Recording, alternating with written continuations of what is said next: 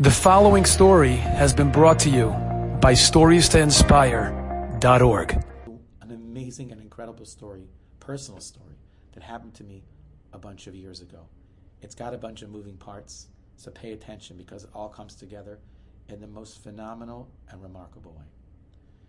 So there was a fellow in our community that was unfortunately quite ill, and his family asked me if I could, young man actually, and asked me if I can go and visit him at St. Peter's University Hospital. Now, I don't usually go to that hospital. There's a different hospital nearby where most of the people that I visit usually are. But okay, the fellow was there. I'm going to go there.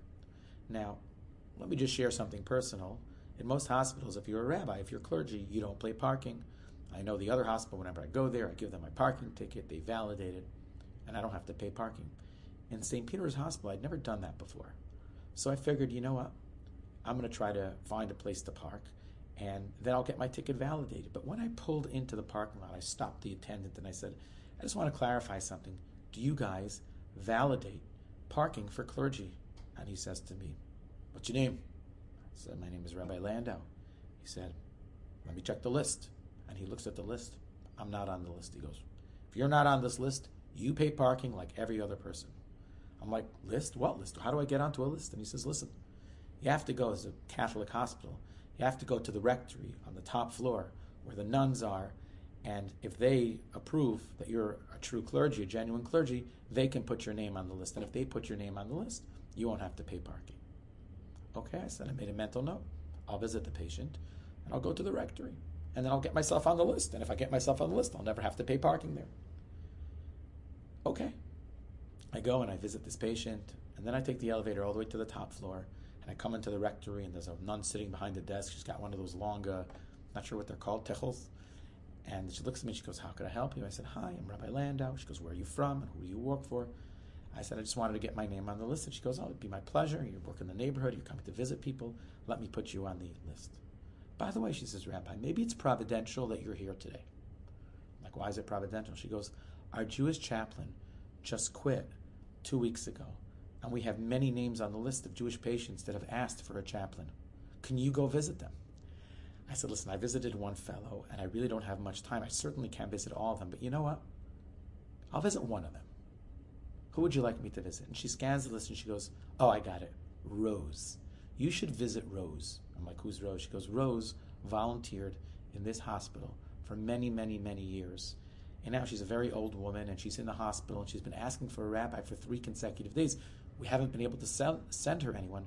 Would you be able to go visit her? I feel like we owe it to her, and it would mean so much to her. I said, yes, but on one condition, I need you to get me an attendant that can take me there quickly. I don't want to have to find my way through the labyrinth of the halls of the hospital. She goes, no problem. And very soon thereafter, an aide came and took me to this woman's room. And I come into the room. There's 2 patients in the room, and she's the far patient. And she's behind the curtain, and I call out, Rose, and she goes, who's there? I said, can I come in? I'm Rabbi Landau. She goes, Rabbi, what took you so long? 3 days I'm asking for you. I said, I'm sorry, Rose. I just came here today. I didn't know I'm not the chaplain. She goes, okay.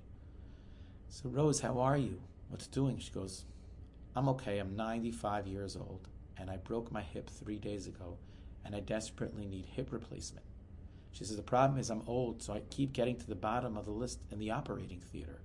And the surgery that I so desperately need, I keep getting pushed to the end of the list, so I'm just not having the surgery that I need.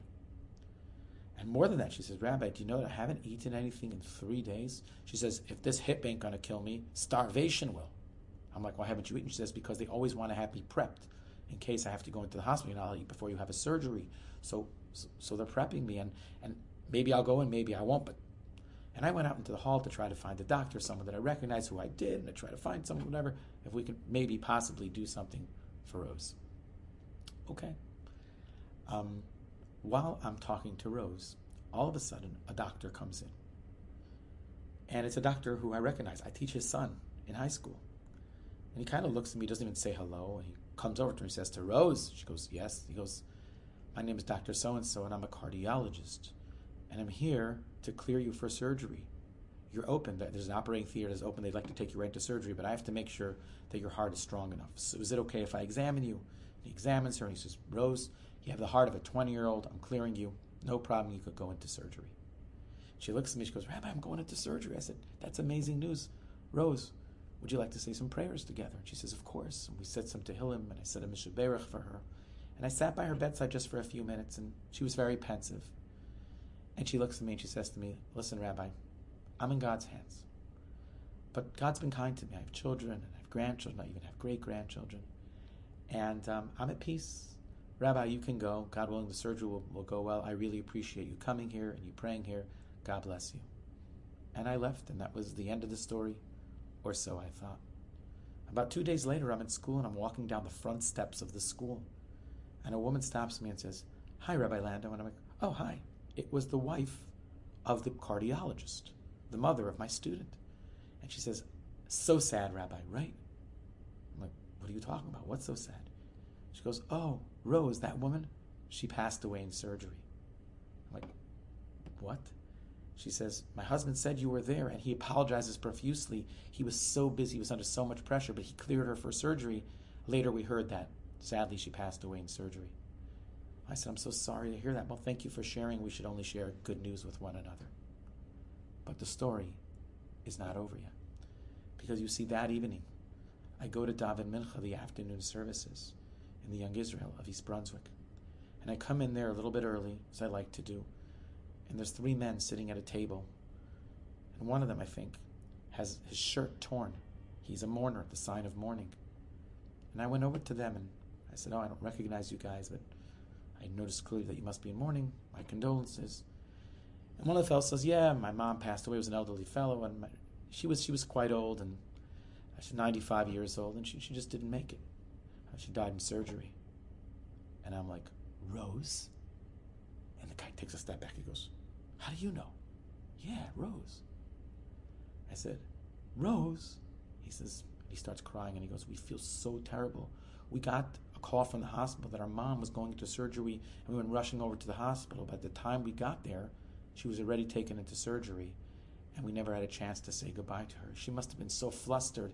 Nobody around her, and she's going in for this major surgery. We feel so bad. We were by her bedside for literally the last 3 days, and we just took a small break, and then she goes, and then she disappears, and we're never going to see her again. It's just so terrible. And he's crying. He says, we feel so guilty. We should have been there for her. No one should have left her. At least she could have gone into surgery, peacefully with her children around her. I said, gentlemen, your mother went into surgery very much at peace. How do you know? They said to me. And I shared with them the story. And I shared her parting words, and she said, Rabbi Landau, you can go. I'm at peace. God has been really kind to me. He's given me children and grandchildren and even great-grandchildren. You have nothing to worry about. No guilt going forward. Your mother was okay. And I know that because I was the last person that spoke to her before she went into surgery. The fellow began a new bout of fresh tears, but these were tears of relief. He could finally live with himself. And then we began Mincha, the afternoon services, and we talked to the director, the one that had arranged that I should go to the rectory to get a free parking pass and visit the one patient that the hospital knew, and that I should come there while the cardiologist was there. The cardiologist should come while I was there, so that I could find out later that she passed away, so that I could hear her final words that she was at peace with herself, so I could share it with her children who could live down the fact that they weren't there at their mother's bedside and that she was okay. What are the chances of such a story happening? 1 in a million, 1 in 100 million? But when there's a director, there's a master choreographer. He puts everyone exactly where they're supposed to be, when they're supposed to be, and he makes sure that the world is an incredible place. And I was very fortunate to be a little tiny cog in a massive enterprise by the director himself. Enjoyed this story? Come again. Bring a friend. StoriesToInspire.org